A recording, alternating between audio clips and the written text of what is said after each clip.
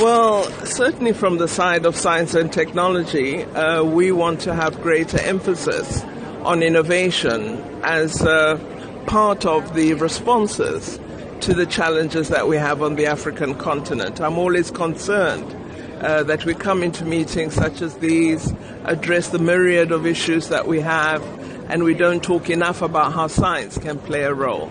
So I'm hoping that we're going to be speaking about utilizing innovation, investing in science and technology, in research in particular, producing new knowledge, and having novel solutions to the problems we're confronted with. We recently did an interview on Newsbreak where economic experts have advised that science and technology is the secret ingredient to entrepreneurship in Africa. But challenges are faced because not many Africans can access, whether it's mobile networks or technology. How do you hope this forum can change that? Well, many people on the continent do have access to mobile technology, but I don't think we're using it as a development tool.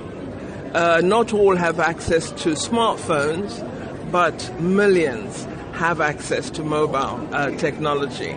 So we need to be more creative about how we use mobile technology. We need to see mobile technology as a resource for development. So when we provide information about health matters, for example, if we could send the messages via mobile, we would reach 70% of the population of Africa.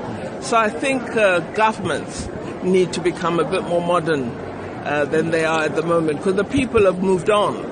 The people are using technology. You know, walk around, everybody is online in one way or another. So I think what we've got to do is begin to see a very strong relationship between technology and development. And are you concerned about the cost of technology or the cost of data in South Africa or across Africa? The more pervasive it becomes, I think the less expensive it will be. And if we conceive of it as a response to economic opportunity and to development, the costs should come down. We should encourage more young entrepreneurs, support them to begin businesses that are technology supported. In that way, then the costs come down, because, you know, just the basics of supply and demand, the greater the use, the less the cost.